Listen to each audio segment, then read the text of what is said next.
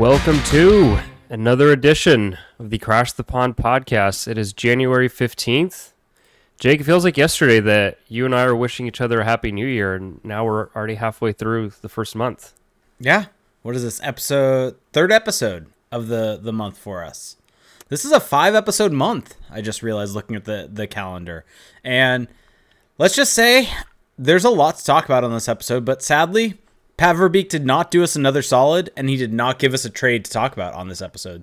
No breaking trade today that's happened. Yeah, it's a real shame that he couldn't come through. Although I will say that with some of the trade rumors that were out there, that's true. In the last week, I'm almost glad nothing happened. And nothing is better than something. Don't worry, we will get there, folks. But we have a lot to talk about on this episode. We'll eventually get to the game. Leo Carlsson return. Yeah. Do you want to just give any brief thoughts there before we jump into some of the other stuff? Yeah, I mean, I think the headline here should be that the Ducks. I think there's two things that we should lead off with because I think that they are kind of going to color the remaining part of the season, this kind of second half stretch. But the big news last week is Trevor Zegras and Pavel Mintyukov. Yep. Out for a significant period of time. What is it? I actually don't have the timelines in front of me, so I'll pull them up. I think Zegras was 6 to 8 weeks, and I think Mintyukov was 4 to 6. But let me confirm that real quick. Yeah. So let's see here. Yep, Zegras 6 to 8 weeks, broken left ankle. Yep. And then Mintyukov suffered a separated shoulder and sidelined approximately 6 weeks. So 6 weeks is not quite as bad, I guess, for Mintyukov, although separated shoulder sounds terrible. 6 to 8 weeks, though, with a broken ankle for Zegras. It's just brutal. I don't know how else to say it. It was such a gut punch when this news came out. It sucks for Mintyukov, but it particularly sucks for Zegras, who, again, kind of like what we were talking about with Jamie Drysdale last episode, that it just feels like their seasons just can't get off the ground. It feels like they're just stuck on the tarmac. And I thought Zegras was playing well in his return from injury. I thought he was playing very well, actually. Yep. And agreed. So I think seeing those two injuries come down the pipe here, it almost felt like, well, here we go again. Let's start talking about draft picks. Let's start talking about who is eligible at the 5th overall spot or whatever. And yes, these injuries do suck, and they do lower the Ducks' floor and their ceiling for the time remaining. I do think, though, that when you have a Leo Carlsson back in the lineup, I think this team showed you today that it can still compete. It can still fight when it's clicking on all cylinders. Yeah, and I think that's one thing that kind of one of my biggest takeaways from today's game and just in general is that there's still a lot to play for this Ducks team. And I think there's a lot as a Ducks fan to pay attention to watch for, to keep an eye on, where it's not like it's last season, I think, where by the time we hit this point, it was all bad. Every game was bad. They were horrible. Nothing was good. Yep. And while I think that the Ducks are at this point in time probably locked into a top 5, top 7 draft position, I think the playoffs are completely out of the books. Anything like that, anything about being in a playoff race, in a hunt, or in a spot for that, I think has been thrown out the door. But that doesn't mean that there's nothing left to learn, nothing left to give from this Ducks team, nothing left to look for. Because I think last season you could say that not only was everything horrible, but you had a lame duck coach at that point in time. Whereas at this point in time with this season, you have a brand new head coach still in Greg Cronin trying to implement his systems with this team and have buy-in, because you need to eventually see results for this team to have the buy-in. Even if the process is going well, you need to see the results start to come eventually. And like you said, you have Leo Carlsson playing more, and you're just trying to find a spot for that 49ers helmet, aren't you? You have Leo Carlsson just being a dominant force. I mean, he didn't have a point against the Panthers tonight, but he was, or today, this morning, but it's okay. He was dominant all over the ice. He was drawing penalties. He was creating chances. He was doing so many fantastic things on the ice where you put it out there, and I completely agreed. And then I put it on Twitter of the Ducks have a 19-year-old number 1 center. Like that, yeah. He is the number 1 center on this team. It's not even close. Yes. And so 2 things to this. On one hand, sorry, just putting something up on the screen here as the football scores come in. But one is that losing Trevor Zegras really sucks. And it's a huge blow to your lineup. It's a huge blow to your top six. It's a huge blow to your power play. Trevor Zegras, despite how excellent Leo Carlsson is, Trevor Zegras is the best playmaker on this team, full stop. Yep. No question. Forget about it. It just doesn't matter. He is the best playmaker on this team. And then Pavel Mintyukov, although his role, I would say, has decreased, over the last, let's call it 2 months, maybe now ticking back up with Jamie Drysdale traded, has been essentially a third pairing defenseman. So while it sucks to lose these guys, if you have a Leo Carlsson in the lineup, if you can maybe reconfigure your deep pairings to where you have a workable group, you still have Mason McTavish, you have Leo Carlsson back, Troy Terry is healthy, Alex Killorn scores 2 big goals today, Frank Vatrano just literally cannot stop scoring goals. Yep.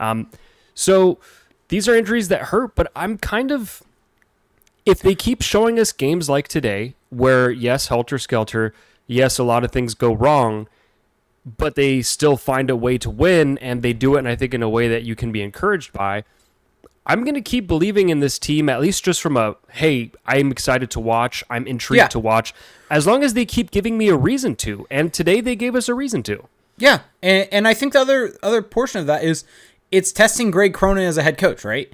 Like, it is not easy dealing with these injuries, and you would not look at this roster and think this is that great of a roster, as is currently constructed with the amount of injuries that have currently happened to this team.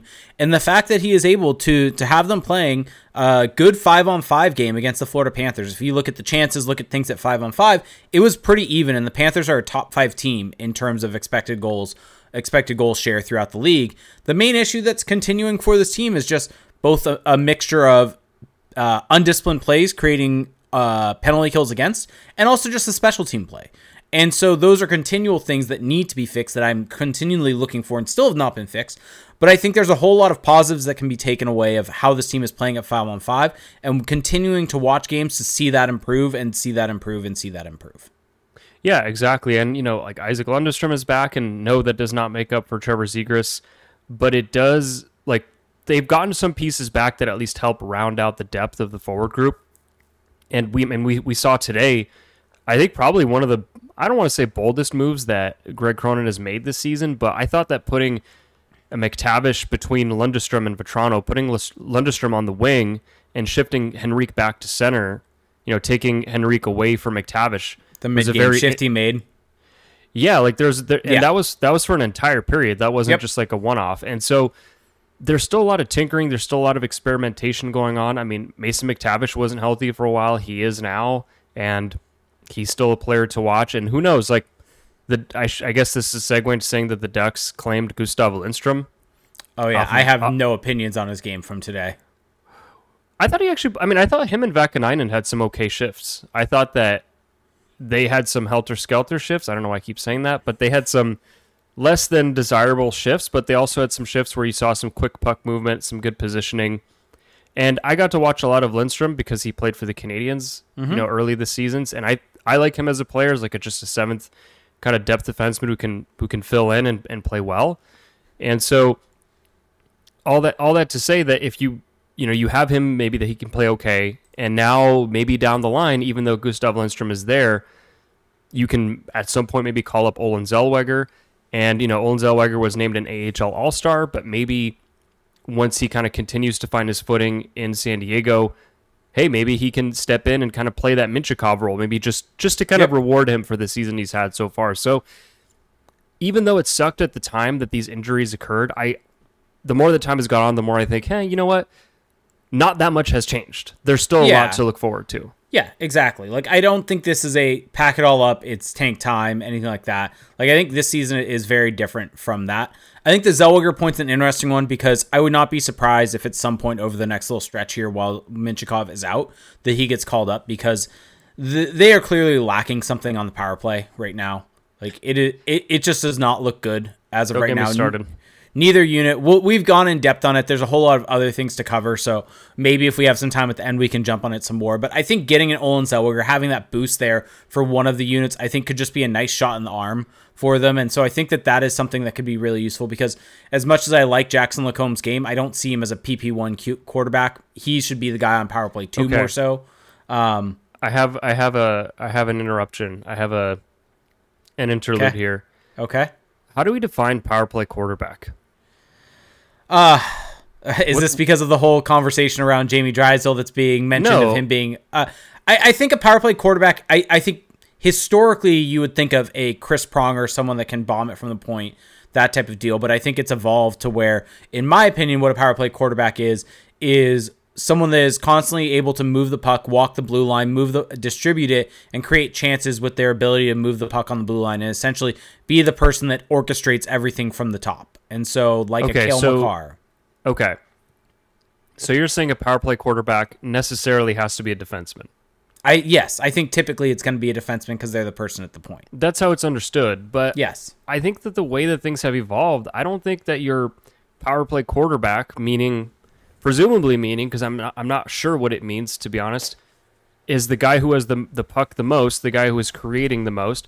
Yeah, I think that can be anyone on the fair. ice, and I think that the way that we're seeing the game evolve, I think more and more the quarterback is the guy on the half wall. Half wall, yeah, that's fair. So like a Zegras, a Carlsson, I think that your half wall player has a way bigger impact than your point player, because your point player can just kind of be I don't say phased out, but can kind of have a much less important role in the overall scheme of your power play. Yeah, it's probably more a nomenclature thing of defenseman on the power play is typically defined as a quarterback of the power play. Whether that's correct or incorrect, you're fair in pointing that out, but I guess more so the power play one defenseman. And I think Olin Zellweger's way more suited for that position than a Jackson Lacombe is at the NHL level. And so I just think that there was a time where power play quarterbacks, there was that era, that kind of mid 2000s. Mm-hmm. You can go as far back as you want, where a shot from the point wasn't thought of as like a bad shot or wasn't thought of as like a less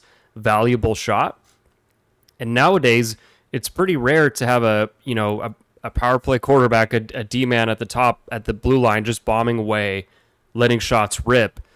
And, back then it was seen as an advantage to have a guy who could actually score from over there. But now with how good goalies are, with how, penalty kills are structured, I just don't think that's the value of a D-man on at the blue line. I think now the value is a guy who can activate off the blue line, mm-hmm. who can come in, who can sneak in on the weak side, who can take dangerous shots.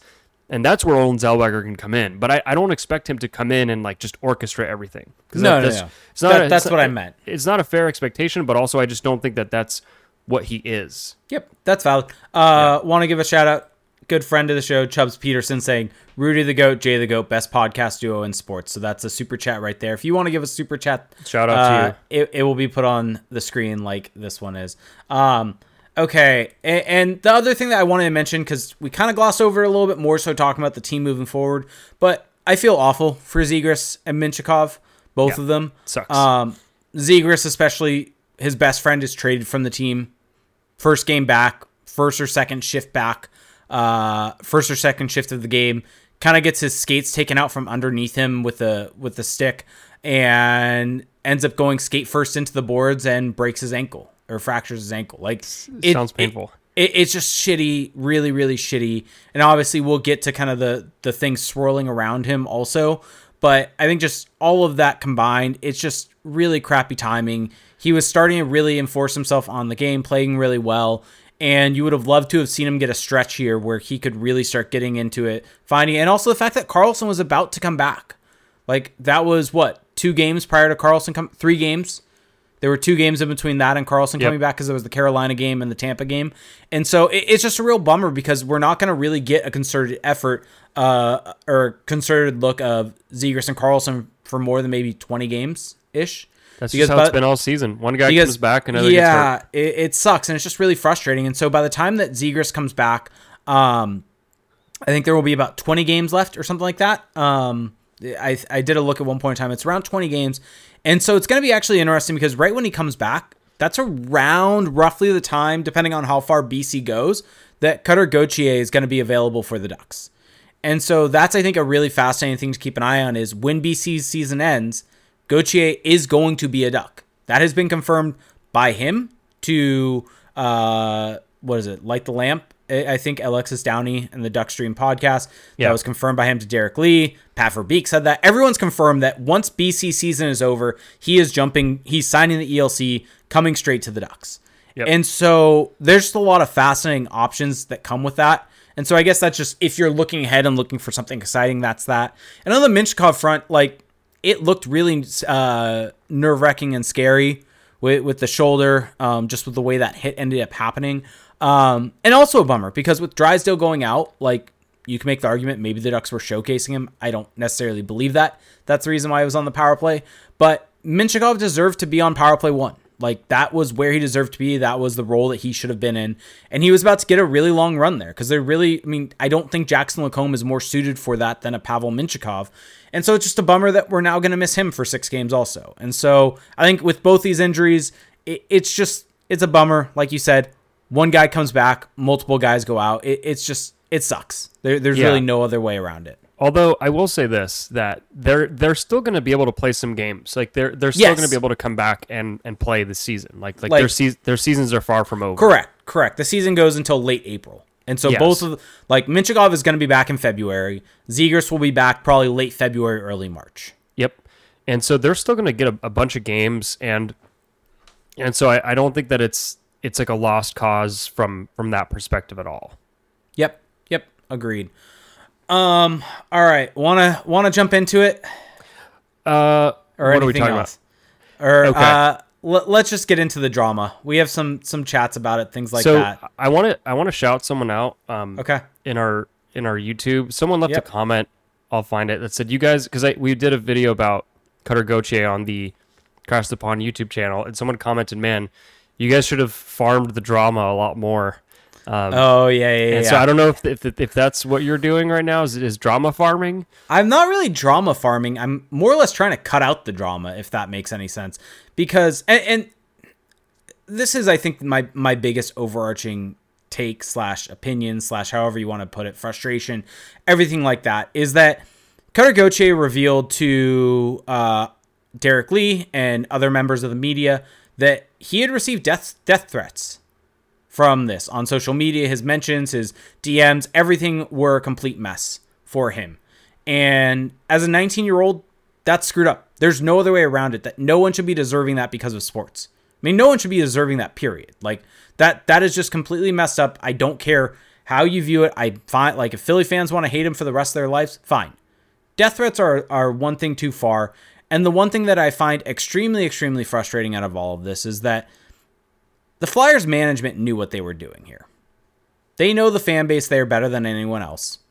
And by having this concerted PR effort to essentially trash the kid, make him look horrible, all these different things, present their side of it only, they are going out there and they are essentially shitting on him and unleashing all of the Philadelphia Flyers fan base on this 19-year-old kid.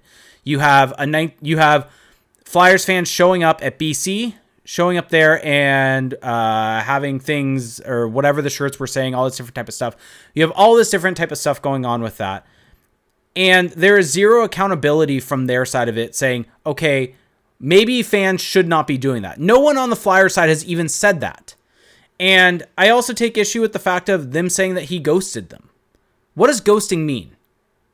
Like, he had told them, I don't want to play for you. Their agents had told them that. Sure, maybe he could have talked to them, maybe he couldn't have. He owed them nothing to talk to them at that moment. And I think this sabotage against his career of being a horrible kid or whatever it's just extremely frustrating to see all this different type of stuff all around. He is an 18-year-old, 19-year-old that was drafted by the organization. He is allowed to change his mind over that year with the 1 year that he saw in that franchise and realized that he did not want to play there. Teams do it all the time to players. Look at Jamie Drysdale. Jamie Drysdale, Jamie Drysdale was a member of the core, and I hold true to that Jamie Drysdale was a member of the core up until last weekend or 2 weekends ago. And the fact that Briere and the Flyers were adamant, or they really liked him, however it was, I think that they really wanted Jamie Drysdale in that deal. That's who they really wanted from the Ducks organization, and that's what it took to get Cutter Gauthier, and the Ducks had to do that to be able to shore up a position of weakness. You don't see people complaining or arguing that the Ducks did, the Ducks did Jamie Drysdale dirty, but you have so many people saying that Gauthier did the Flyers dirty, and it's just frustrating that a player is not able to try to make the decision that's best for him. And also, if he really wanted to screw over the Flyers, I mentioned this last week, he could have just waited out all 4 years. Like that was an option. Of he could have rolled them, brought them along and said, I want to play for you, but keep going back to college. There's nothing that forced him to sign the ELC and tank his value. By keeping it quiet and doing it this way, he gave the Flyers the ability to get a return back.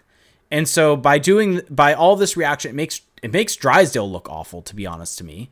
He's going in there and I don't know. It's just extremely frustrating. Well, they're setting up Drysdale to fail. Yep. I think just, presenting him as the power play quarterback, a potential number one defenseman, all of this. And it's like, he could be that, but we're a long ways away from him really showing that he can do that consistently. And part of that's been injury for sure. And there are people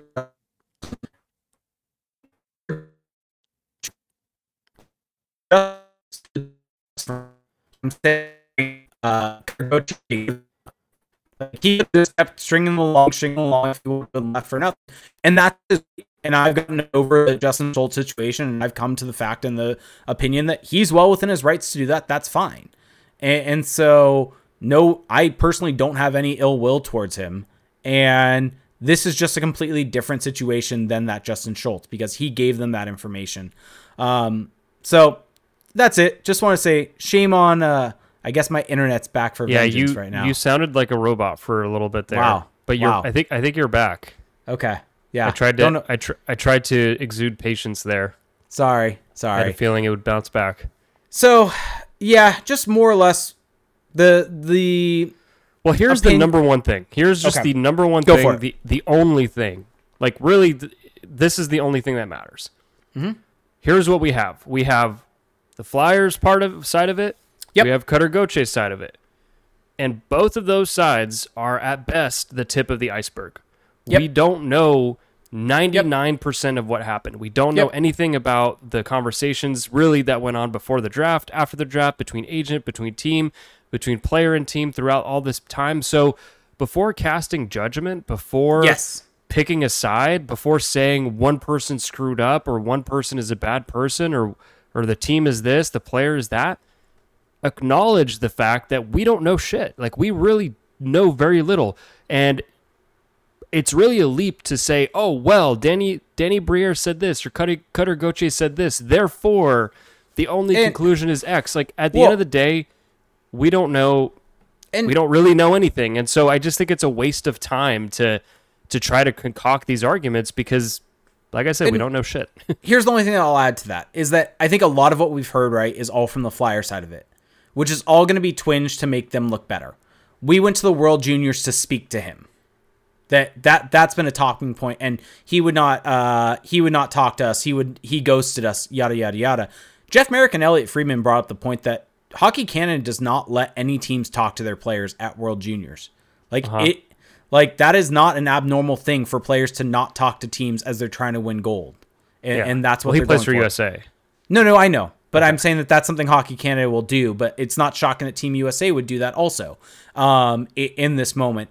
And I guarantee you, they probably called the agent, and the agent said, no, he's not going to talk to you there. They still went. Like, it's not like they went to the World Juniors specifically to talk to Gauthier. They went there for other reasons also. And so I just think a lot of the information that's being put out there is twinged in one situation or towards one direction because it's coming from that one side.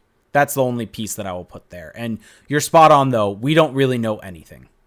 Yeah, we don't know anything. So, like, it's like how it was with contract negotiations with Zegras and Drysdale over the summer. Like, we can speculate, we can try to put two and two together, but at the end of the day, we're totally on the outside. And honestly, it seems like the best information we have, which would be Elliot Friedman saying that, there was some ruffling of feathers with the ELC not being signed a year ago.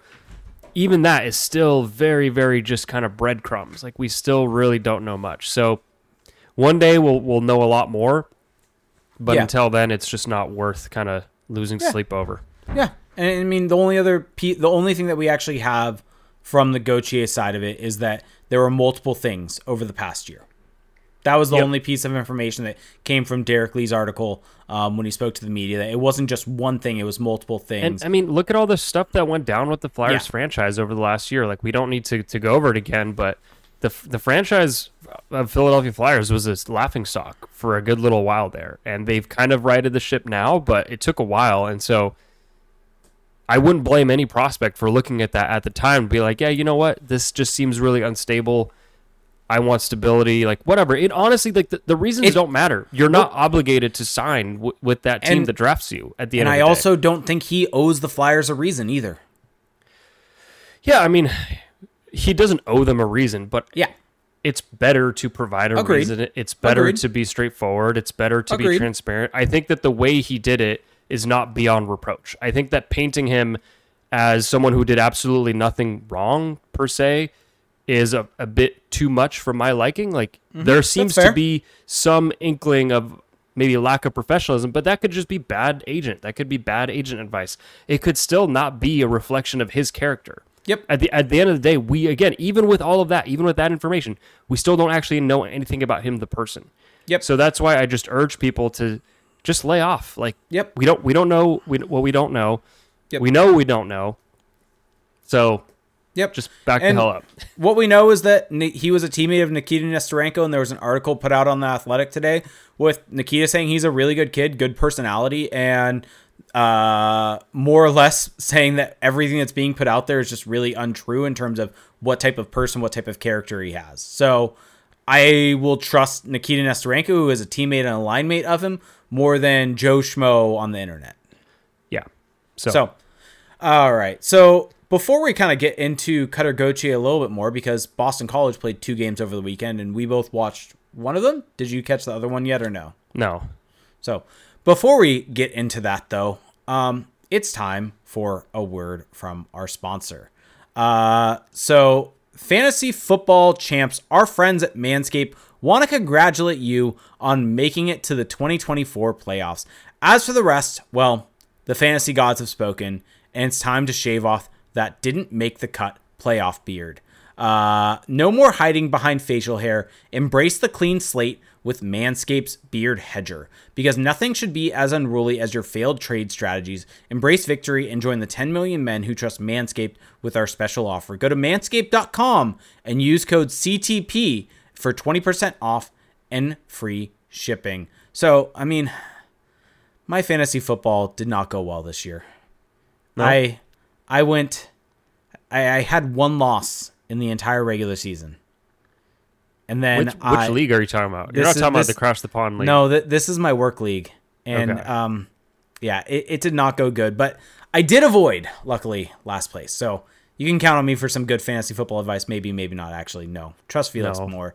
So you said the Eagles were going to win when they were down by like 20. Yeah, it happened. So gentlemen, tidy up your act with a clean shave before you draft your way to redemption next season. I definitely need redemption after this season.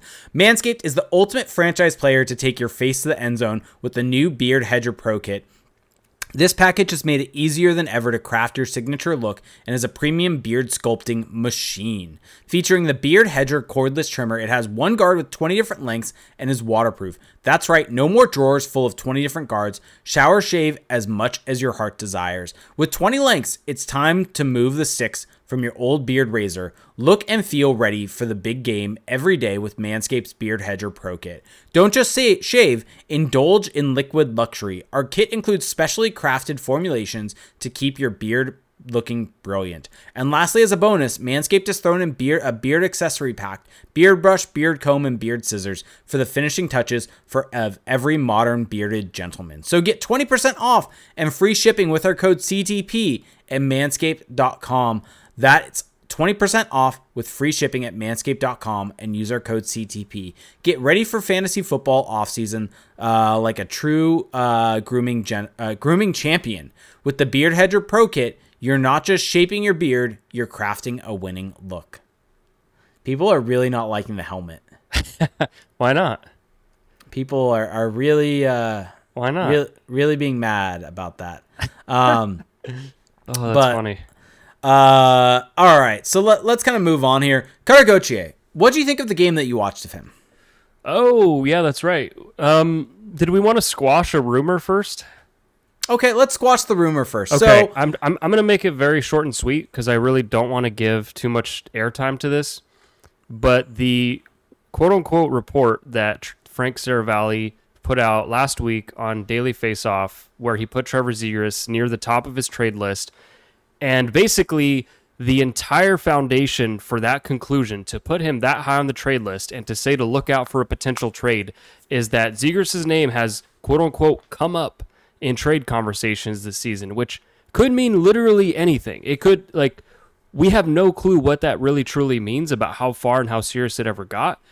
And the other piece of information that he used is that they just traded his friend Jamie Drysdale. And I just want to say that Frank Saravalli, as the president of the Hockey Writers Association, or Professional Hockey Writers Association, whatever it is, was completely unprofessional there. I think that to put a player's professional future, where they're playing, kind of out there for people to speculate about based on such a weak foundation is totally irresponsible.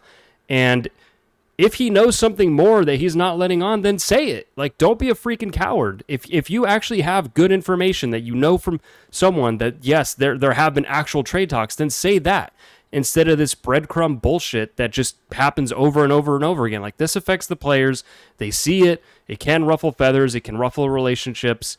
And I just think it's bullshit. Again, I have nothing against trade reporting, but have some foundation. Don't just don't just put 2 and 2 together and all of a sudden you think you have 10. Like, it's just total crap from him, Bush League, and I don't know. I just very much appalled by that display. It's irresponsible. And here's what I'll add to that, because 100% completely agree. You and I are on the same exact side of this. But all GMs talk about their players. Like, bringing up the fact that Verbeek has mentioned Zegras' name in conversations with teams this season doesn't mean jack shit.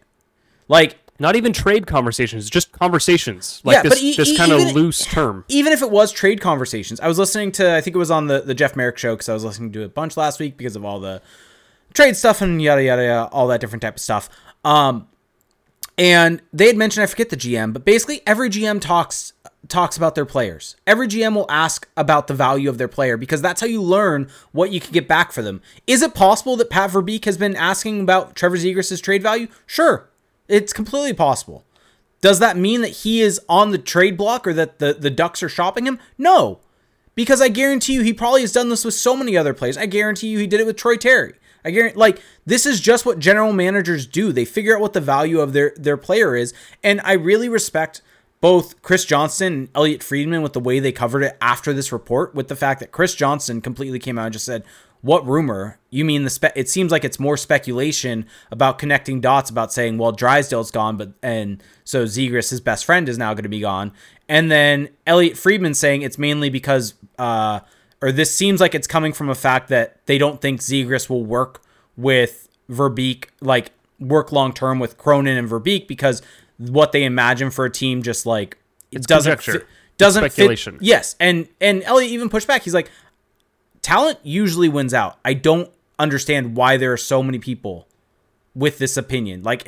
I'm really shocked by it, honestly, that there are this many people putting out this opinion. And I respect that. The freaking president of the Hockey Writers Association is putting out. Like, this is someone who's like a gatekeeper for hockey journalism. And here's the other point of it, is that connecting Zegras to Drysdale makes no goddamn sense at all, because it's not the same situation at all. Drysdale was traded because he was one of a bunch of defensemen that are going to be in the NHL. And you could say he was a surplus to requirements because there were other defensemen in the system that are going to be able to do more than him and maybe be better than him. There is not, and Pat Verbeek mentioned this, that they need more goal scoring. They need more production from their forwards. Trevor Zegras does that. There is not someone else on this Ducks team that does what Trevor Zegras does for this team. The creativity, the playmaking. You said it. He's the best playmaker on this team. And so there is not a situation where you do a like-for-like trade like you did with Drysdale for Gauthier, because you're just adding to, like, why would you add a defenseman with Trevor Zegras? And so there's just not a trade out there that necessarily makes sense, in my opinion, for Trevor Zegras right now. Could he be traded? Sure. But it's not going to be connected because of the way that this is all being connected right now. Yeah, we're not refuting the possibility that this is in fact true. I'm just completely destroying the notion, like the basis of this conclusion that he's putting out there, right? Mm-hmm. Sure, it could be true. It could totally be true that Trevor Zegras is in fact being shopped. But if you're going to come out with such a strong conclusion, you better have more than just, well, him and Jamie Drysdale are buddies, and I forget the other reason. Like, it's just... His name was mentioned by Verbeek. It's just total Bush League. It's total Bush League, and this is someone that's supposed to be the peak of journalistic integrity in the sport, and he couldn't be further from the peak. He's at, like, the very bottom. He's no better than the freaking Toronto Sun or whoever at that point. And, I mean, Elliot Friedman actually did report and say that there was a trade for Trevor Zegras that actually Verbeek was mulling over summer. But guess what? He didn't accept it. Yeah. There's not a whole lot to report there. Corey Perry was almost traded by the Ducks for, I forget the guy's name, from the Oilers. Like, guys are almost traded all the time. That doesn't mean it. And Corey Todd brings up a point in our YouTube chat that, like, Saravelli made it sound like Verbeek was running around knocking on doors. Yeah. And that just doesn't seem like the case. Mike Comrie was the person that Perry was almost traded for. That's what it was. Yeah. So total crap. Sure, Zegras could be traded. That could happen. But I wouldn't... Don't use this as your argument. Don't use this to bolster your argument. I wouldn't say he's on the trading block. Like, I don't think that is my takeaway on we any just of don't this. know. We don't know. Like, we That's don't fair. know any. We know just as much as Frank Saravalli, clearly. Yeah. If he's using that to draw conclusions. Yep. Anyway, turning the page, leaving that to the side, and never revisiting it. Cutter Gauthier, we got to see a game of his. It was kind of unfortunate because they were playing Providence on Friday. They also played them on Saturday, but it was a kind of a beatdown game. Yeah. 7-1. You know, it's hard to get a great feel for a player, I think, in a game like that. But I thought he showed some good things. You know, I think that the defensive game has been questioned, and I'm not going to call out the people who have watched him way more than me, but his positioning, at least in that game, was sound. I thought that offensively, he made some good decisions. He scored a goal and an assist. You could see some of the skating stride, some of the power, some of the shot power, some of that ability to be a support player. Because at the end of the day, I think that that's what we're all projecting him as. Yeah. Then again, it could be that he comes in, like everyone's listing him as a winger for the next level, and I tend to agree with that, just because he's really just not involved. He's not the straw that stirs the drink like a center is offensively, but he is playing center, and it could very well be that he comes in at the next level and surprises us, but he kind of was to expectation, and I think that just watching him play... You see the talent. I see the talent. I also don't necessarily see like a 5th overall pick. And maybe that was just a bad game, or it was just, like it's a one-off. So at the end of the day, you don't want to draw huge conclusions, but I have watched other clips of him, games of his, and I think that he may have been a little overdrafted, but let's say that he's actually on talent, like 7th overall, 8th overall, whatever. I think that playing alongside a Zegras, playing alongside a Leo Carlsson, that elevates him to like a 4th or 3rd overall, because his skill set is really going to mesh well with what the Ducks have. I just think that the fit from an on-ice perspective just couldn't be better for Cutter Gauthier. I also don't think... I just think that determination of him being taken 5th overall doesn't really matter, honestly, to me that much in this conversation. You just hear people throw that out. No, agreed. Yeah. But I think even if he was like a 7th or 8th overall pick, this is still a great trade for the Ducks, because it is, like we mentioned a bunch, dealing that position of weakness or position of strength to address a position of weakness. He is still a massive upgrade regardless of his draft position, and the Ducks gave up someone that was surplus to requirements. And you can make the same argument that I was making about Gauthier for Drysdale. Like Drysdale maybe was not on true talent like a 6th, that high of a pick, but it's all system dependent. And I think that the number one skill that I picked out from Gauthier in that game is just he's good at getting open. Yes. And getting open is such a vastly underrated skill. And if you can get open on this Ducks team, the puck is going to find you. It is 100% going to find you. Yeah. I think you did a breakdown on, what was it? Was it on the Patreon specific? No, I'm trying to remember. This was out there. This is public. That was out there on the... Yeah, it was public. Anyone can watch. And so go check out our YouTube. If you're watching this on YouTube, go check out our channel. The full video of the breakdown of what was it? Every single shift of Cutter Gauthier was out there. Almost. I cut out some of the late ones because it was a blowout, but yeah. Yeah. And it was really, really good. I think, was it the goal where he ends up finding really soft space off the face-off and really kind of works into that spot? It wasn't the bet, like, it was a good shot, but it was one that you would probably expect the goalie to make. But it's his ability to find that soft space on the ice that I think was so impressive. The first goal, I think, was really nice with his transition into the zone and hold up to be able to make the pass. But he's an exciting prospect because he does things that no one else in the Duck system does and has a shot like no one else in the Duck system does. Yeah, he can. I think it's funny because I think I heard him say in an interview or a comment somewhere that he models his shot after Austin Matthews. And you can tell that he tries to get that kind of whip effect on his shot. I don't think he necessarily has that, but he puts a ton of weight into his shot. Like, you can really see how much power is on it. And if he can just clean it... Go ahead. Oh, I was just going to say, it's funny that you mentioned Austin Matthews, that he mentioned that. Because I was going to say, I think there are some similarities in his game to Matthews. And the way he skates is weirdly similar to Austin Matthews. And like, it's one of these things where... He's got a sneakily powerful stride, I think. Yeah, like, I think when you're watching it on the surface, it almost looks like he's not trying or not skating hard. But when you kind of look at it, he ends up skating a lot faster than you think. And I think Austin Matthews is a very similar type of skater. There are guys like Frank Vetrano's a guy that comes to mind where when they get going, those legs are churning. Like, and it looks like they're going hard.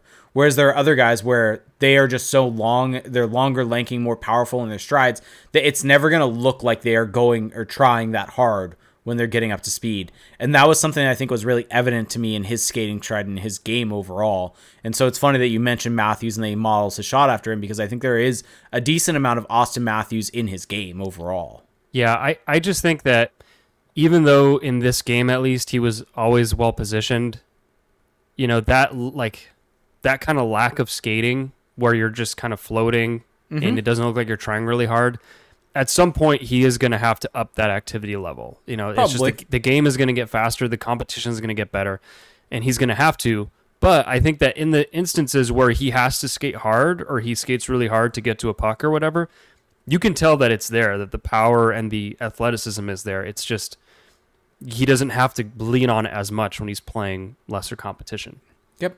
And I don't think we mentioned it last week on the podcast, but he mentioned it to Alexis Downey, and that he actually grew up in Arizona and came out to Southern California a lot up until he was about age 10, I think, was when he made the move to Michigan for hockey, but came out to Southern California for tournaments. And so yet another non-traditional, someone from a non-traditional market making their way into the NHL, not necessarily staying there throughout all of his teens, but starting his hockey journey in Arizona. And so cool to have someone from a non-traditional market on the team. Yeah, and I mean, I think it also just selfishly, it just speaks to how much California is such a big player in hockey nowadays in the United States and even worldwide. I mean, look at the top of the draft this year, like Zeev Buium from Laguna Niguel. Yep. You know, like Cutter Gauthier had to come out to California because that's where all the ice was. That's where all the tournaments were. Macklin Celebrini, like, he played for the Junior Sharks. His dad is the doctor for the Warriors. Trevor Connolly, I think, is from Tustin, and he's draft eligible this year, and I think he's projected to be a first rounder. So California is like, it's beyond just like a good feel good story now. It just is a major hockey factory now. It's really cool. Yep, definitely. All right, that's gonna do it, I think, for what I've got on Cutter Gauthier and from that game. Anything else you want to touch on from the last week or so? Before you get to questions. The number one thing that has kind of drawn my attention as of late, and I did a video on Patreon, so if you're a patron, you can go check that out. Mason McTavish, because going into the season, there was kind of this assumption that Mason McTavish is a ready-to-go NHL center, defensively responsible, strong, powerful skater, all of that. And he's just going to seamlessly become that, no questions asked. And I think what we've seen, especially the last 2 months, I would say, is that Mason McTavish is a 20-year-old NHLer who is still very much figuring it out. Yep. Still possessing all of those tools, still possessing all of those things that make you excited about his future, but he is by no means a finished product. He's by no means fully formed. And I mean, even Greg Cronin had talked about, recently in public comments saying that, yeah, the defensive game, he's had some bad defensive games. And, watching him very closely today, I just see a player right now who's almost in his own head. Yep. There's just a lot of thinking in his game. Sometimes there's not enough thinking. Sometimes there's too much thinking. And maybe it could be a matter of the system not being conducive to his strengths. It could be a matter of the wingers, the line mates not being right. It could be a matter of maybe he's not a center. Like, who knows? There's so many different possible answers. But I just want to put kind of some brakes on the Mason McTavish hype train. I'm not bring it to a full stop, but I'm just kind of putting it on a gentle speed. Let's just gently cruise on the hype train because he's figuring it out. It's a lot like what we saw from Trevor Zegras last year, I would say. Yep, 100%. I mean, you saw it in the first goal or maybe the second goal? I can't recall fully from today's game, but there was the shorthanded goal against where he essentially lets a guy skate past him, maybe thinks Alex Killorn, who's more so on the right side, is going to pick him up, and just a complete lack of communication there, not picking up a guy coming in, and the Panthers end up scoring there. And we just see a lot of those types of missed assignments, right, in the defensive zone. And I think that's the biggest part. And it shows also in his underlying metrics. I mean, if you look at things like Evolving Hockey's Rapid model, defensively, he has been pretty poor this year. Offensively, he's been good. And so I think you're spot on that. I think it being critical of him is fair, but I think also understanding that he is a 20-year-old working this out. I think adjusting the expectation, and that's what we've talked about a bunch of. He's not this do-it-all two-way center. Right now, he is an offensive center. Yeah. That is what he is. He should not be relied upon unless Greg Cronin is trying to get him to learn to do that, and you're trying to throw him to the fire and learn with those mistakes. That's fine. But he is just not a defensive center as of right now. That is not what his game is. He's physical, sure. Physicality does not mean good defensively. And I think that's the biggest disconnect for a lot of people, is a lot of people think physical equals good defensive. That's not the case. Yeah, I mean, today there were two instances where he just straight up bullied Sam Bennett. Like, defensively, just kind of pile driving him in the corner, getting the puck from him, and then offensively, he just came down the wing on his backhand, one hand on the stick, and Sam Bennett just could not touch the puck. He just lowered that center of gravity using that big that big lower half of his body, we'll call it. Very Sidney Crosby-esque, we'll call it. And then he went ahead and ran into Anthony Stolarz, which was pretty funny because then all hell broke loose. But so you can see why people think of him that way, because he's so strong, he's so powerful for a kid his age. But it's just that there's so much more to the game than that. And I think that one thing that kind of concerns me right now is that we're not seeing him get those kind of, I don't want to say vintage because he's 20 years old, but like those patented Mason McTavish rushes through the middle of the ice. Yeah. I think that he's so good in transition when he's kind of that first lead man off the breakout, gets that first pass, and he's so good at carrying it through the middle, making the right pass, making a move. And lately, if you watch him, like, he's not really, like, there are times where he just kind of skates in a straight line. He's all, like, not even expecting to get the puck. It's just strange because to me, his bread and butter is really creating. And I just don't know if it's a system thing or what, but he's just not really, like, in a groove right now. And I just want people to understand that this is not me hating on Mason McTavish, because his talent is undeniable. We've seen it over and over and over again. But at the same time, just trying to temper expectations because he's not there yet. That doesn't mean he won't get there, and he very likely will get there. And Pete Blaster brings up the whole team in the beginning of the season where we had a number of comeback games. The McTavish line was the best line. No questions on McTavish then. Give him a break.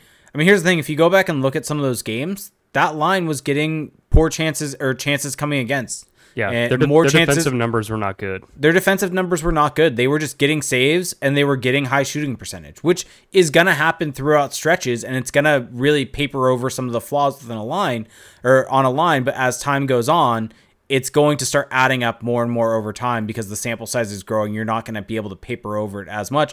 And that's what we're starting to see. We're seeing that come back down to earth. We're seeing the goals going against more so than for. And there's an adjustment that has to happen there. And there is time. He is still young. There's still plenty of time to grow in his game, though. Yeah, and I think that what we've seen this season, so another thing I want to bring up is that if you look at some of his great early season success where he was getting all those points, a lot of it was off the rush. Yes. A lot of it was, yes.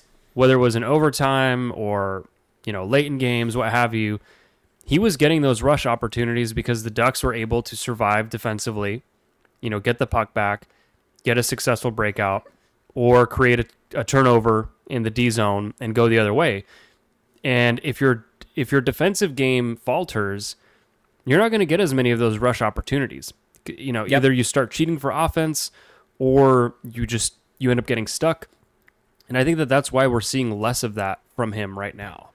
And also, yes, he takes a lot of penalties, but he was taking penalties early in the season also. Yeah, that's nothing new. So that's been a consistent thing throughout. I guess the other thing that sorry. The other thing I wanted to say is just that. Go for it. The other thing I just want to say is that we've seen players in season get better at things. Like, think about Troy Terry in the beginning of the season and just how lost he looked at times with the puck, without the puck. And now I think Troy Terry's looks better than ever. I mean, he scored an amazing goal today. And he's doing all the little things working it along the wall, cutting back, creating little slip passes for his line mates that he just wasn't doing early in the season. And I honestly didn't think that was in his game. And so it's totally within the realm of possibility that a guy can work something out in his game on the fly and be better for it. So this is not us at all writing off Mason McTavish. This is just simply pointing out what has been going on the ice. Yep. And to go back to one of the earlier points we've made on this podcast, we've kind of gone on a little bit of an adventure, but getting back to the start of this is looking at this team and looking for positives and things to look for. The Nashville game is a prime example of this team when they're at their best. Because that was one of the most utterly dominant games that I think I've seen from the Ducks team this season. Sure, they allowed some goals at the end there to make it a little bit tighter. But that game, they really got on the puck. They really got chances for, and they really, really played a very, very good game. They got some bounces to go their way finally, and UC Saros let in some maybe softer goals. But that was a game where the Ducks deserved to win, and they got the results also. And they've had a nice little stretch here. I mean, the Detroit game, just looking at expected goal share, 52% of the expected goals at 5-on-5, Nashville 57%. Carolina is a weird one where it felt like they just got absolutely trashed, but the Carolina special of the Ducks had a 36% Corsi for percentage, but a 57% expected goal share, where Carolina just takes shots from absolutely everywhere, and the Ducks were able to get their chances a little bit closer. Tampa game was not good, and then tonight about a 40 some odd percent. So they are playing better hockey overall. Cronin's system is working in some manners. There are things that he should definitely work on and improve, but I think that we are seeing this team starting to hit a little bit of a nice stride right here.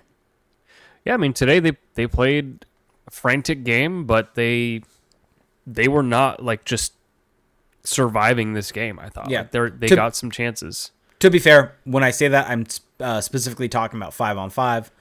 Yeah, special teams, whole different story. In a bad way. The power play still basically. Sucks. The power play coaching still sucks even more. It's gotten worse somehow. Today, the first unit played 35 seconds and got off at one point. Yep, the penalty kill looks really, really bad. Yeah, I mean, the penalty kill I'm a little less worried about just based off today, because the Panthers are just, you look at the guys that they put out there and it's that's going to be hard. They allowed 3 goals on 3 penalties against Tampa. Also, maybe it was a little bit more. But I mean, Tampa, same thing. Agreed. Kucherov, but still, these are elite power play that can't be an excuse to just consistently allow shorthanded goals against. You need to be able to have some kills there. You can't just take a penalty and assume a goal against. So I think I get what you're saying, but I think there also needs to be a little bit better there from the penalty kill to figure that out. But yeah, I think that's kind of it though that I've got from essentially this past week, except for Leo is excellent, and I forgot just how good he was, to be honest.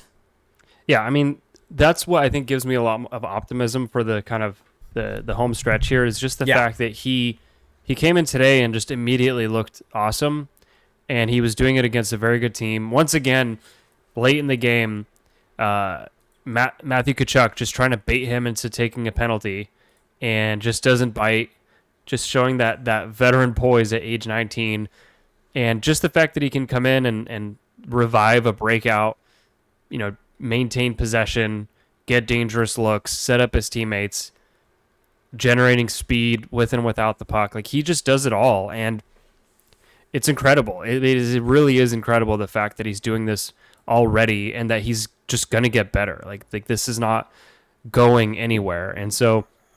And you hear from his line mates also. I mean, they better be talking him up because... Troy Terry and Alex Killorn were hyping him up so much in their post-game interview. By the way, want to mention, Alex Killorn, also fantastic today. Had 2 goals. Had 2 goals. The OT winner, Cam Fowler with a really nice feed to set him up for a good chance. Then Vetrano gets the puck back, feeds him. He scores, and something that happened to the crowd pissed him and Frank Vetrano off, where the memes coming out of that are funny. But so but Alex Killorn, I get people's frustration. He's paid to score goals. Yes. And it sucks when he's not, but they're going to come, and especially when he's playing with better line mates today, like Leo Carlsson, or when he's gotten to play with Trevor Zegras. And I mean, today, I think that what you liked about those goals is that they weren't necessarily just getting set up by a great line mate. I mean, one of them, it's off a lost face-off in the D zone, and Adam Henrique just kind of rushes the point, I think it was, and Killorn just jumps on that, and then he takes it down, breakaway, puts on a move and scores. Like, that's not really him getting set up. That's just him creating a play for himself. And then the OT goal, same thing. Like, he could have scored one when Cam Fowler passed it to him, and then he comes back out in front. So he looked really good today. I'm sure that there was some extra juice just playing, kind of in these arenas where he's played a ton. Yep. You could tell that the guys there was a little extra edge on these players today. So that's always fun. But yeah, the Frank Vetrano thing, I don't know. Does the NHL have a policy against that? Is he going to get a fine? Yeah, he's going to get fined. Yeah, I mean, I personally don't condone that, but just unclear, unknown what happened to cause it. It doesn't really entertain me. Yeah, personally, but if it was Philly, I'd be totally fine with it. I think a fan did throw a water ball on the ice at them. Oh, that's really then it was deserved. Yeah, something like that. Someone threw a water ball that hit Fowler. Oh yeah, that's terrible. Yeah, so a lot of people are saying that. So deserved then. Well deserved. Yep. Yeah. But yeah, should we mention? I just keep doing this. Sorry. Before we get to questions, Frank Vetrano. Yeah, he's an all-star. Not only that, there's a lot of kind of pushback on something you and I put out there. Quote tweeting our good friend Pat. I didn't actually say anything. I just said that Patrick was right. Oh. That Frank Vetrano, he should definitely be dangled this deadline. You look at what guys in the past have gotten. A Blake Coleman, for instance, is a prime example that Pat brought up. There's a whole lot of value for a 21 goal scorer if the Ducks retained half. And quite frankly, Frank Vetrano is probably not going to be on the Ducks when they are in their contending window. Yeah. He might be there next year to help them somewhat, but you can find someone like him. The production that he has this year is not exactly sustainable production. You look at some of the other underlying metrics around his game, and it's not as if he's necessarily providing you a whole lot of positive, especially defensively. You look at, I was curious, I don't love Dom Luszczyszyn's player cards, but I was just out of curiosity looking at that. And he had Frank Vetrano at essentially his exact value. The amount that he's getting you offensively, he's giving back defensively. And so that makes sense from looking at some of the other numbers around him. And so if you're able to get some high value prospects or high value assets for that, and you're able to find someone that gives you that $3 million value in the offseason, that's exactly what you want. Do you think you can get a first round pick and a prospect for Frank Vetrano? Yes. Okay. I mean, but if you're the other, why would a team look at what he's doing and pay a premium for that? Because if you got him at half retained and the value that he's providing, and also GMs are dumb and look at goals. Yeah, but I mean, are they that dumb though? Like this is a pretty classic. Although he's now down to 14%. He's So now down to 14%, shooting yeah, 20, or he has 21 goals, yeah. and they could have him at like 1.875 mil. I just don't think Like, GMs are at the point are so dumb that they're going to say, "Oh yeah, this guy's a 40 goal scorer now. Let me go pay a 40 goal scorer price." No, but if you think you're able to get him at a cost controlled value for this year and next, and even if he is a 20 some odd goal scorer next year, like that, and penalty killer, all these different things that you could throw out there. Look at what Barclay Goodrow, DB Lowry points out, went for first. Little different with a pick going back the other way also. That is a lot of times forgotten about that trade.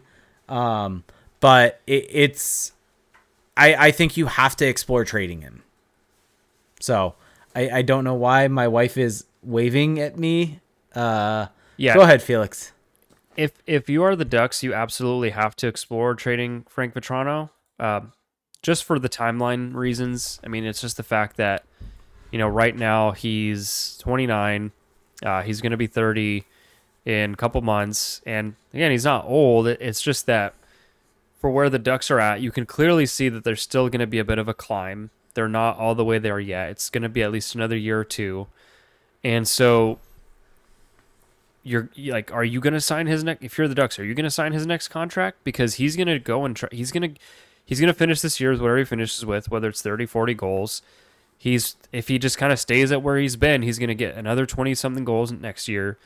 He's kind of going to get the bump of just being this gritty player who scores goals, who loves to shoot, who brings energy. And he's going to be a third liner eventually for you, which is what he should be. He's going to ask for a big contract, relative to what he is. And I just don't think if you're the Ducks, it makes sense to spend that money on a player like that. So if that's the case, then you move him this year when he's at his highest value. And I know it's an unpopular opinion because he's been one of the few bright lights in a kind of a unsuccessful season, wins and losses wise, but big picture, it doesn't make a ton of sense to keep him around long term. And I guess the counter argument would be that, hey, the Ducks are trying to build up a culture. They're trying to build up a team that can compete soon, whether it's next year or the one after. And you do need guys to fill out your roster that can bring some value. And you're not expecting 40 goals from Frank Vetrano, but if he can be the average of what he's been, a 20-ish goal guy who can, play on the penalty kill, who can bring you some energy, like I could see a team being, I could see the Ducks being like, well, you know what? We're going to probably want to go and find a Frank Vetrano at some point. And so it really just depends on what they think that price will be to re-sign him. I think that would be leaving a whole lot of value on the table.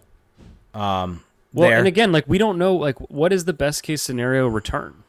It's fair. It's a first round pick and somebody's prospect that they don't want. I mean, Nicholas Rage brings up a good point that teams get dumb for guys when they think they're the final pieces. And if you can get a guy that's a 20 plus goal scorer at 1.8 mil for this year and next, that's going to garner a lot of value in a cap strapped league. Like that just is the value there because of that cap hits high. And I think there's also guys within the Ducks system that could come up and provide maybe not the goal scoring, but a similar overall value to the team in a Pavel Regenda. I think that's a guy that can instantly come up and kind of fill a very similar role to a Frank Vetrano, not from a shooting perspective, but just from like an overall value perspective.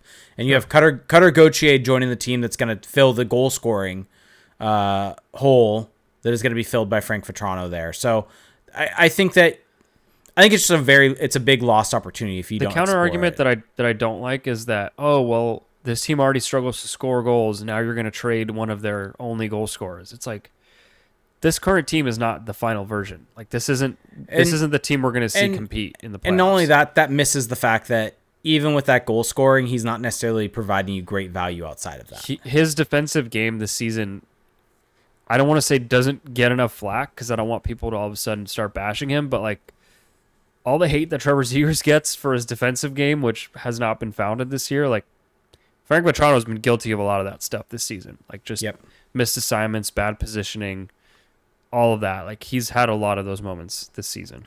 Yep. All right, so let's get to questions finally. Sorry, I figured we needed to talk about that, though, briefly. SB84 said, this is all from our Patreon-exclusive Discord. Go to patreon.com/crashpond, where if you subscribe at the $2 tier, you get access to our Discord. And at any of the higher tiers, you also get access. SB84 said, even if the Ducks are picking high, outside of the top 3, but at 4 or 5, should they consider packaging and trading the pick with other assets for a premium superstar to the roster? Oh, man. So picking high outside of the top 3, but at 4 or 5. Well, I don't feel super confident in my draft prep this year so I am far. not confident yet. either in my draft prep at all. But right sure, I mean, getting a superstar would be great. I just don't think that right now there's like a can't miss prospect in that range where I would feel just, gutted if the Ducks didn't draft them. And so, yeah, it depends who the superstar is. It depends what their contract is, all those different caveats. But I think that where the Ducks are at right now, with the stable of talent that they've built up, both on the blue line and up front, you are now in a position where you should at least think about it. Yes. Yep, I would agree.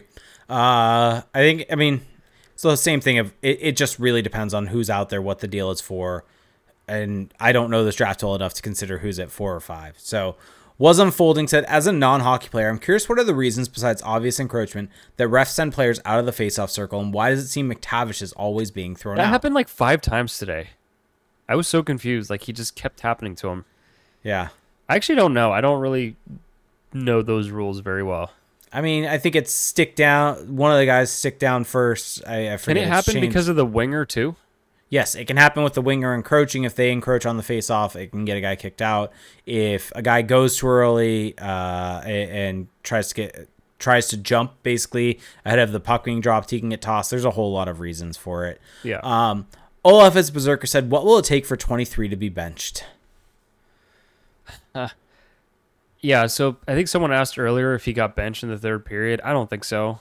I think he's still got to take a bunch of shifts. Yeah, this wasn't a Zegras bench game for McTavish. He feels almost unbenchable. And I don't want him to get benched. I don't like players getting benched. Yeah, today would have been the game for it if you were going to do it after that goal early on the penalty kill. So I don't think he will be at this point in time. Yeah. Terry for Captain Drumbanger said, I know I asked Felix earlier, but I figured I'd bring it up here. Penalties have been a crutch to this team. How much of this is on the coaching staff? Not saying this to demand Cronin's removal, but the issue clearly needs to be addressed. And he said, also, it's time to give Troy Terry the C? I mean, I think it's 50-50 at a minimum. I think that the coaches do bear responsibility on making sure your players are disciplined and following the game plan. That's a big responsibility of the coach. And especially the fact that Cronin is kind of seen as this, disciplinarian, hard ass, whatever you want to call him, and that his team is still this undisciplined. I think that, that does land at his feet. Yep. And you also look at how many too many men on the ice calls there have been. That also falls on his feet because that is a line change issue. That is a coaching issue. Yeah. And today, some of those line changes were very costly. Yeah. And yes, give Troy Terry the captain. He is the captain of this team. He is the person that deserves it the most on this roster. Leo Carlsson. Troy Terry deserves it more right now. Give it to Leo Carlsson. He is the face of the franchise. Sure, if you want to do that. But Troy Terry deserves it the most as of right now. Brad says, at what point do we see Zellweger? I don't know. I don't know. You want a bold prediction, bold take? Well, we see him tomorrow? No. Okay, well then it's not going to be that bold then. We see number 51 on Saturday in San Jose. Yeah, I mean, like the door is open now with Minchikov being injured for the next 6 weeks. Mm-hmm. I think we see him. Oh, go ahead. And I do think it's important to just give him a taste. Like, I don't think that he should come up for like the rest of the season or anything, but giving him a game or two just as a reward for kind of the what he's been able to accomplish in the AHL, some of the progress he's made.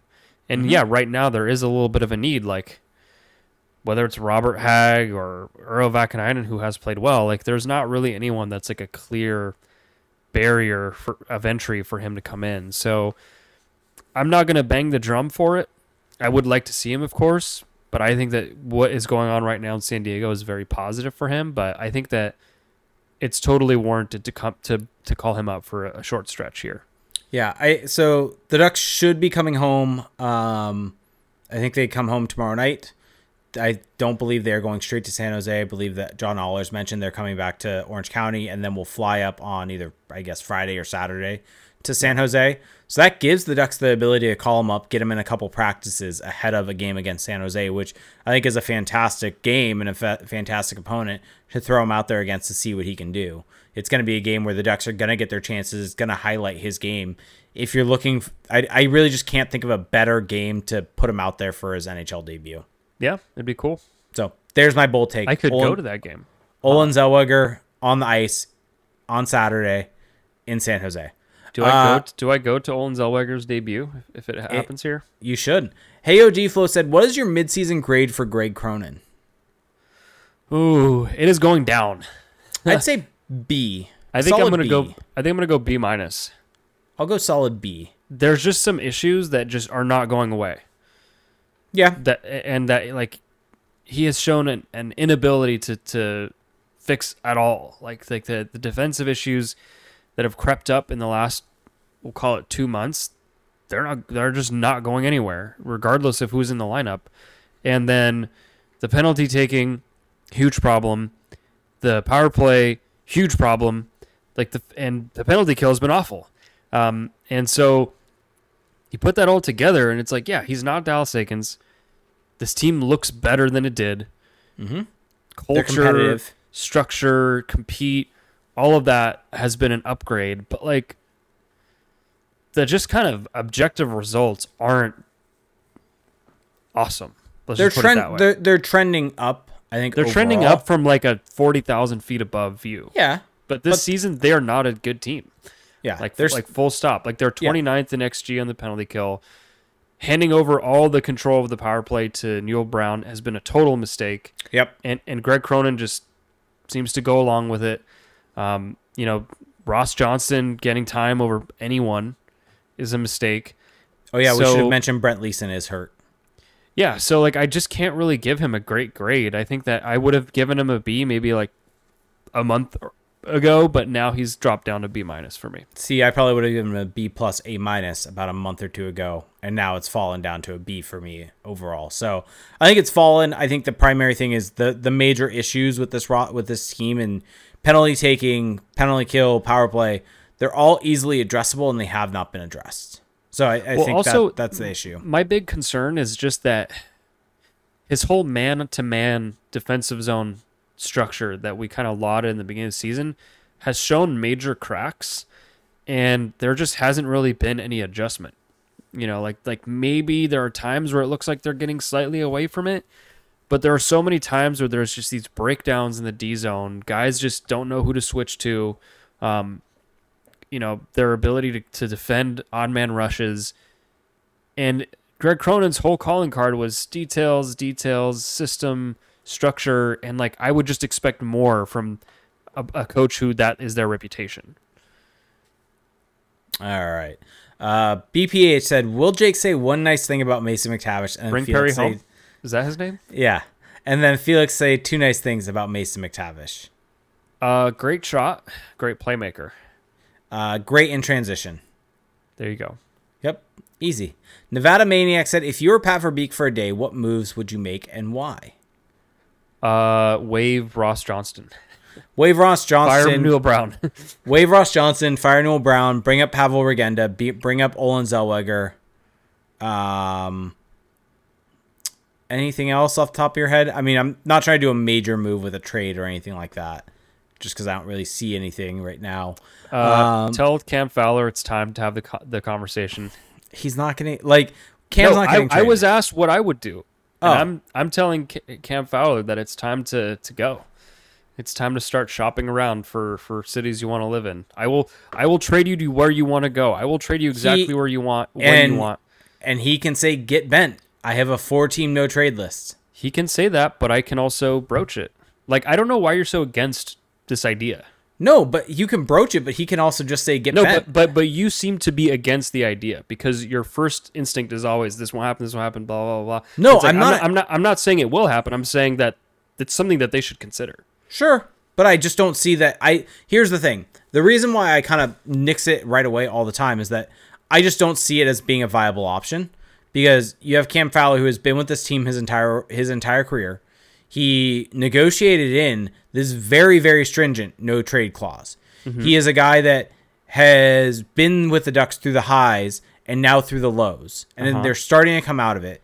If he would have wanted out, it would have been 2 or 3 years ago that he would have requested a trade and said, I will waive my no trade clause to get out of here to go and compete. So I just don't view that as being something that he would be amenable to waiving. Sure, you could ask him. I just personally don't think it's going to go anywhere. Sure, you get the 4 teams. He may put 4 teams on there that you won't want to. I think it's just more likely that you will see a Fowler buyout than you will see a Fowler trade. I just think regardless, we're reaching the point where Cam Fowler is declining. Sure. He's played poorly this season. The numbers show it. The eye test shows it. Of late, it's been really bad. I will give you that. I mean, the numbers on the season are terrible. He had a stretch there where he was playing better, but it's fallen off lately for sure. I think a large portion of that is he should not be playing as much as he should. I think if he was put into a better role, it would be a better situation, but that is a Cronin issue along with a Fowler issue. I just don't see a trade happening necessarily because of that stringent. The cap space usage for him is inefficient. The Ducks have plenty of left shot D. Sure. He just doesn't fit anymore. Sure. I don't disagree with any of this. Still doesn't change my opinion that I don't see him getting traded. I don't see it either. I'm just saying that the call for it should be louder. I don't think it, this is why guys negotiate in no trade calls. You're acting like players with these types of restrictions and one team players have never been traded. Like it's happened many times throughout NHL history, and it will happen many times again. It typically happens when a player wants to be moved. It could get to that point. Sure. We don't know. We know nothing about his mental state. Agreed. I just would personally say if he had not gotten to that point 2 or 3 years ago, I don't think he would be there now. But now the Ducks have a greater impetus to want to make it happen. Like I said, the Ducks may have never approached him about it. Like, I'm not talking about him asking out. I'm saying the Ducks approaching him, saying, hey, like, blah, blah, this is where we see things going, and him being like, okay, well, fine. Like, I'll go somewhere where I can win. Like, it just makes more sense. I don't want to be somewhere where I'm not wanted, blah, blah, blah. The whole rhetoric you always hear. How is that impossible? Because I would... It's happened so many times in NHL history. Because it typically happens when a player wants to be on the move, wants to be moved from that situation, and that's why they are willing to waive their no trade clause to go to a different team. This is something that he negotiated into his contract for a specific reason, that he is happy in Anaheim, does not want to get traded to any of the NHL teams outside of 4 teams without his consent.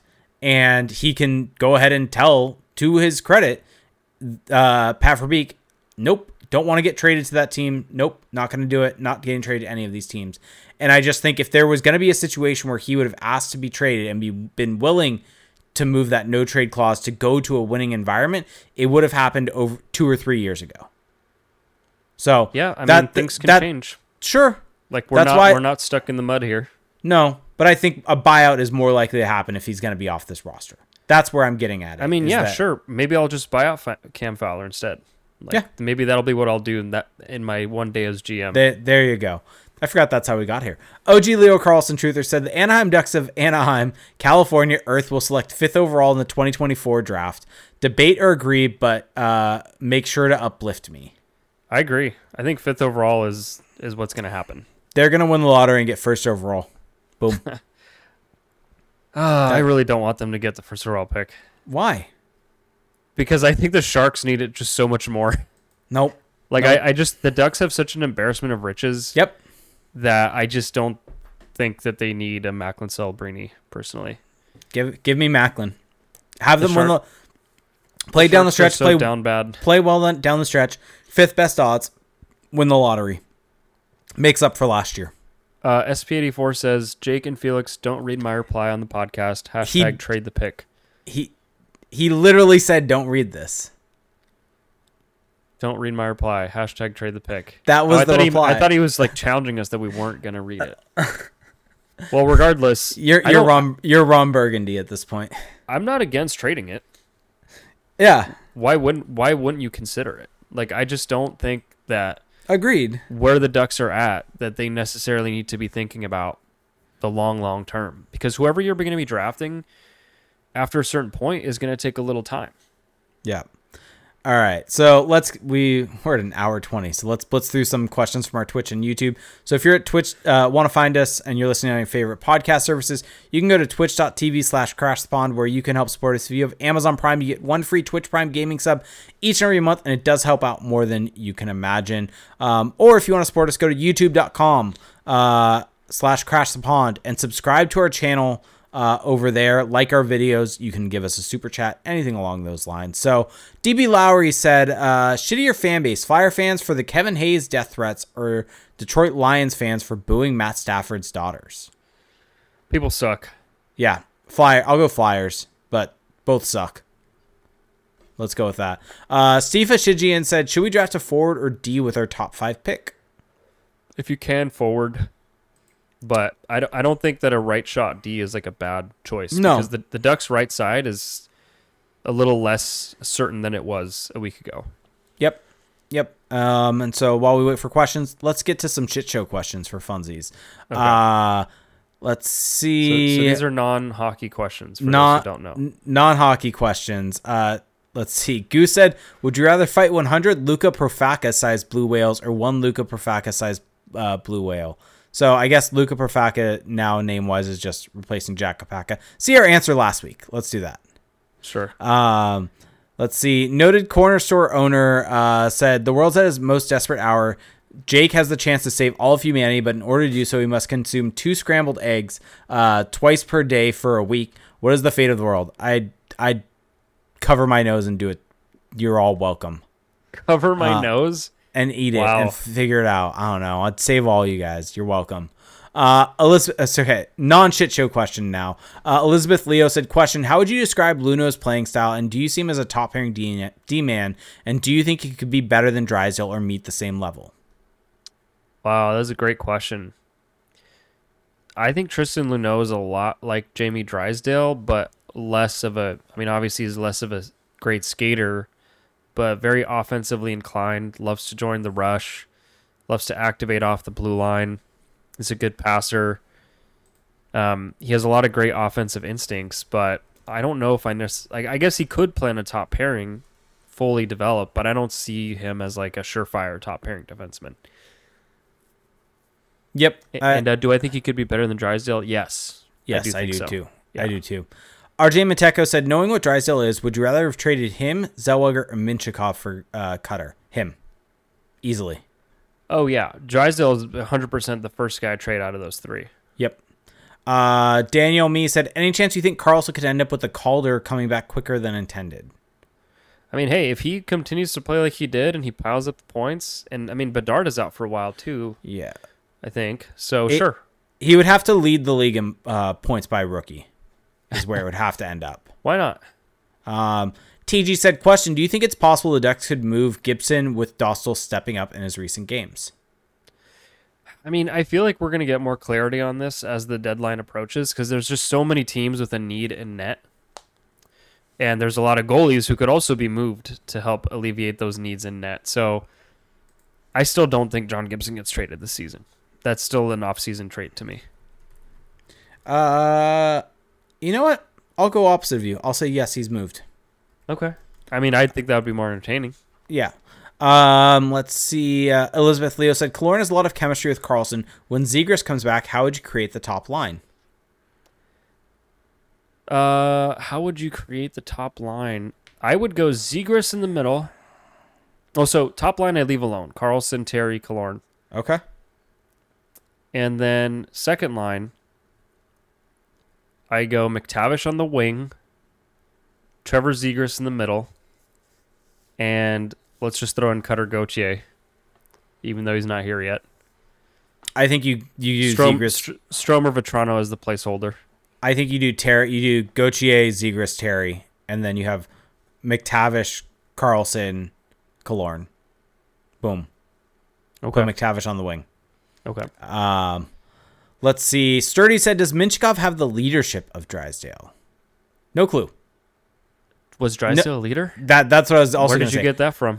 No clue if Drysdale's a leader either. Like, that is all stuff that we don't really know. All kind of conjecture. hard to really make anything about that. TG said, off the wall question: if you could change the broadcast team, who would you pick? Sassy Hayward has been great recently, though. If I could change it, I wouldn't change it. Leave Brian and John alone. Wow. Leave him alone. Let him be. Wow. I would replace Brian Hayward with Mike Johnson. I'd rather give me Emerson Edom. Why not someone who's, got some attachment to the fan base, to the local area? Mike Johnson, I like him, but I do get to hear him more often. I would love to hear him talk about the Ducks consistently. He tries a little too hard to be the analytics guys. Oh, see, I love it. And sometimes it annoys me because I'm like, all right. Because sometimes I'm like, I want to know what you think. Like, don't just tell me what the numbers say. I want to know your opinion. Like, you were an NHL player. I want to bring, I feel like he doesn't do a good enough job sometimes of melding the two together. And then Alex Faust can replace John Hay or Brian Aller or John Allers. John Allers is fine. Leave him alone. Kevin Bieksa also. Kevin Bieksa would be a great choice. Yes. I think Ryan Getzlaf would be an interesting color commentator. He would be fantastic. I think he'd be great. Yeah. Get Ryan Getzlaf on there. Let's see. And then retire 35 when you're done. We got a couple shit show questions, but let's get to these couple of ones that we've got in YouTube still. Daniel Me said, did you guys talk about McTavish getting put on the third pairing, finally getting punished for a bad play? I don't think he was ever put on the third line. They just kind of shifted everything around, and they made it Vetrano, Lundestrom, McTavish. And Henrique was with Strome. So the game started with McTavish, Strome, and Henrique. And then it was Lundestrom, Vetrano, McGinn on the third line. Yeah. And they basically swapped. Well. Yeah, depends on how you view it. They swapped McGinn and McTavish. I do think it was a demotion to the third line. You think it was? Okay. I think so. Just with the way the game was going and the fact that Henrique and Strome were playing pretty well. I mean, Strome had that really great play to draw a penalty at one point where he put on like 2 moves. It felt like a little bit of a demotion to me. See, I saw putting McTavish with Vetrano as kind of this combination of those two that have been the second line for the Ducks. Maybe, yeah. That was more so how I viewed it, but it's possible. Yeah. Elizabeth Leo said, who do you consider to be the Ducks' untouchables? Leo Carlsson. Number 91, and that might be it. Yeah. I would add in Trevor Zegras.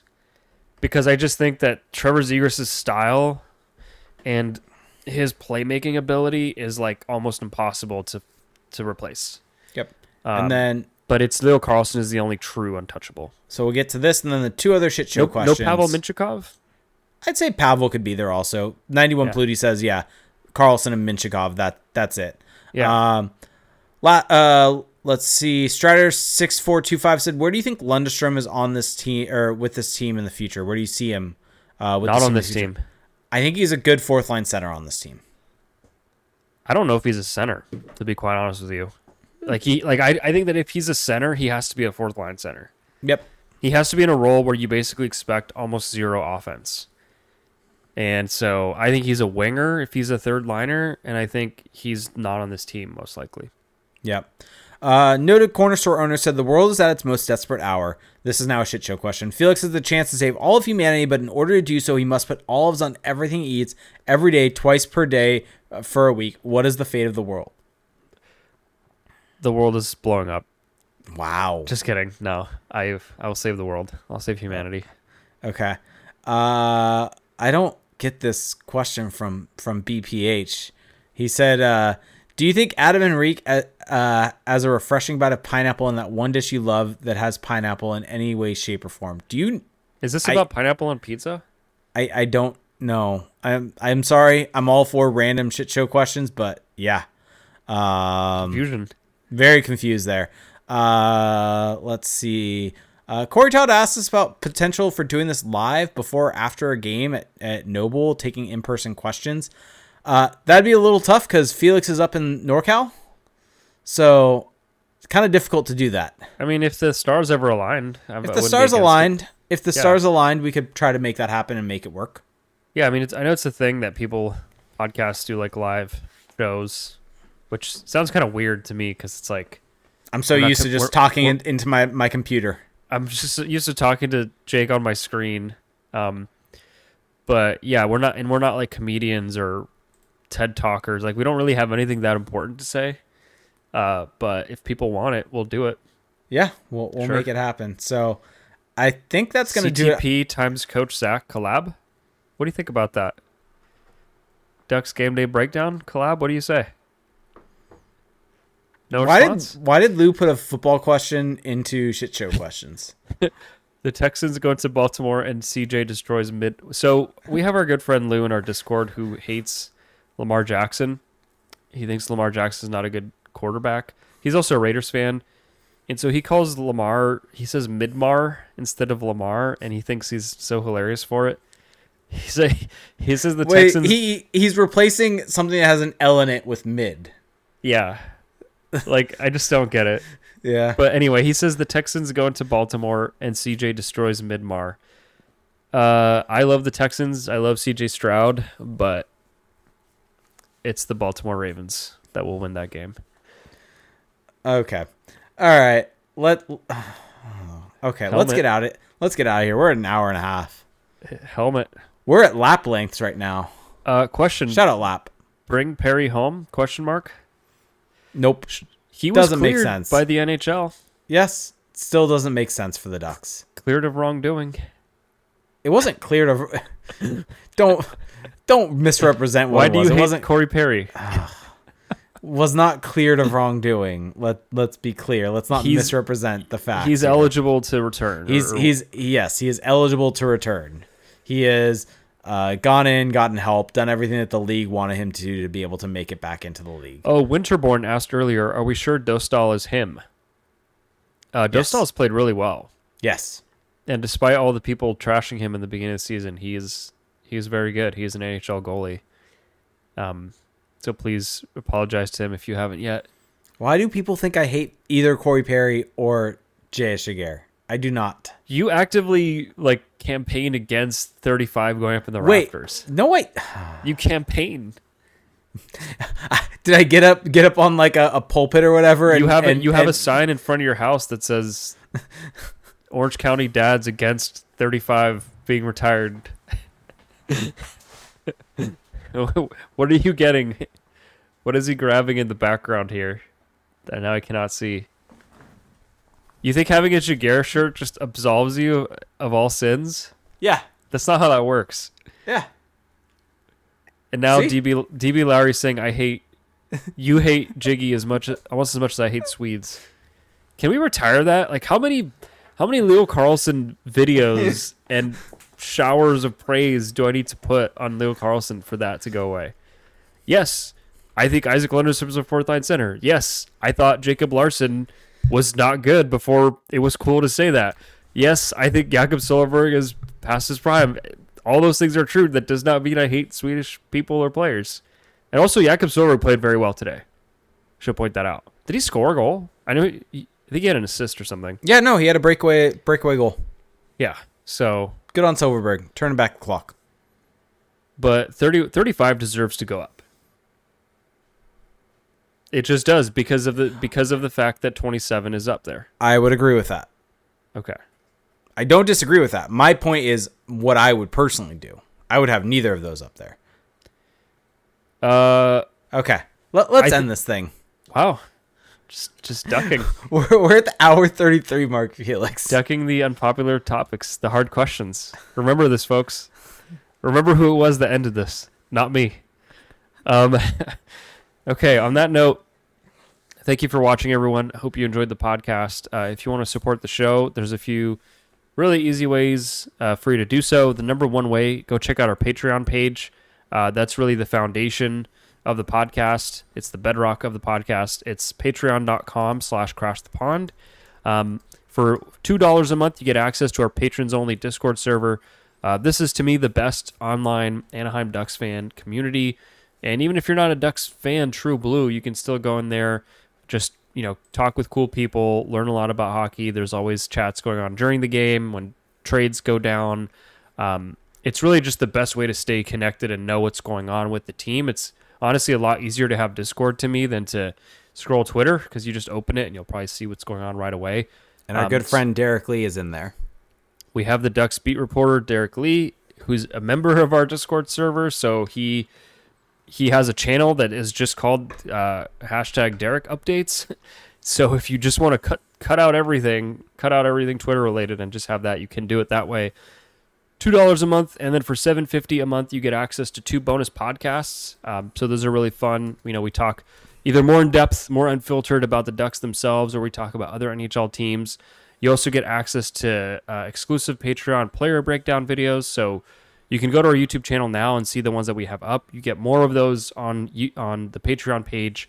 And I would say that the Patreon ones are even more in depth than the YouTube ones. So that's all at patreon.com/crashthepond. You can also leave us a rating and a review on Apple Podcasts and on Spotify. We really appreciate that. You can also subscribe to us on YouTube. Like we've been mentioning here, there's videos there. There's also a lot of shorts, a lot of clips of the podcast. So throughout the week, you can get bite-sized pieces, snippets of the show. Some of them are sillier, as you can go see on the channel right now. Mm-hmm. But some of them are just hitting the main points from the show if you just don't feel like scrolling all the way back. So that's at youtube.com/crashthepond. Check out our website, crashthepond.com. We've got a shop there. Hey, the Ducks won today, so that means Vibes HC is in full effect. We've got great t-shirts there. They're really fun. And it also helps support us, so that's really important. And also just follow us on social media. Jake and I are both on Twitter. Go follow us there. And on that note, thank you for listening, everyone. Go Niners. And we'll talk to you next week. Have a good one. Bye.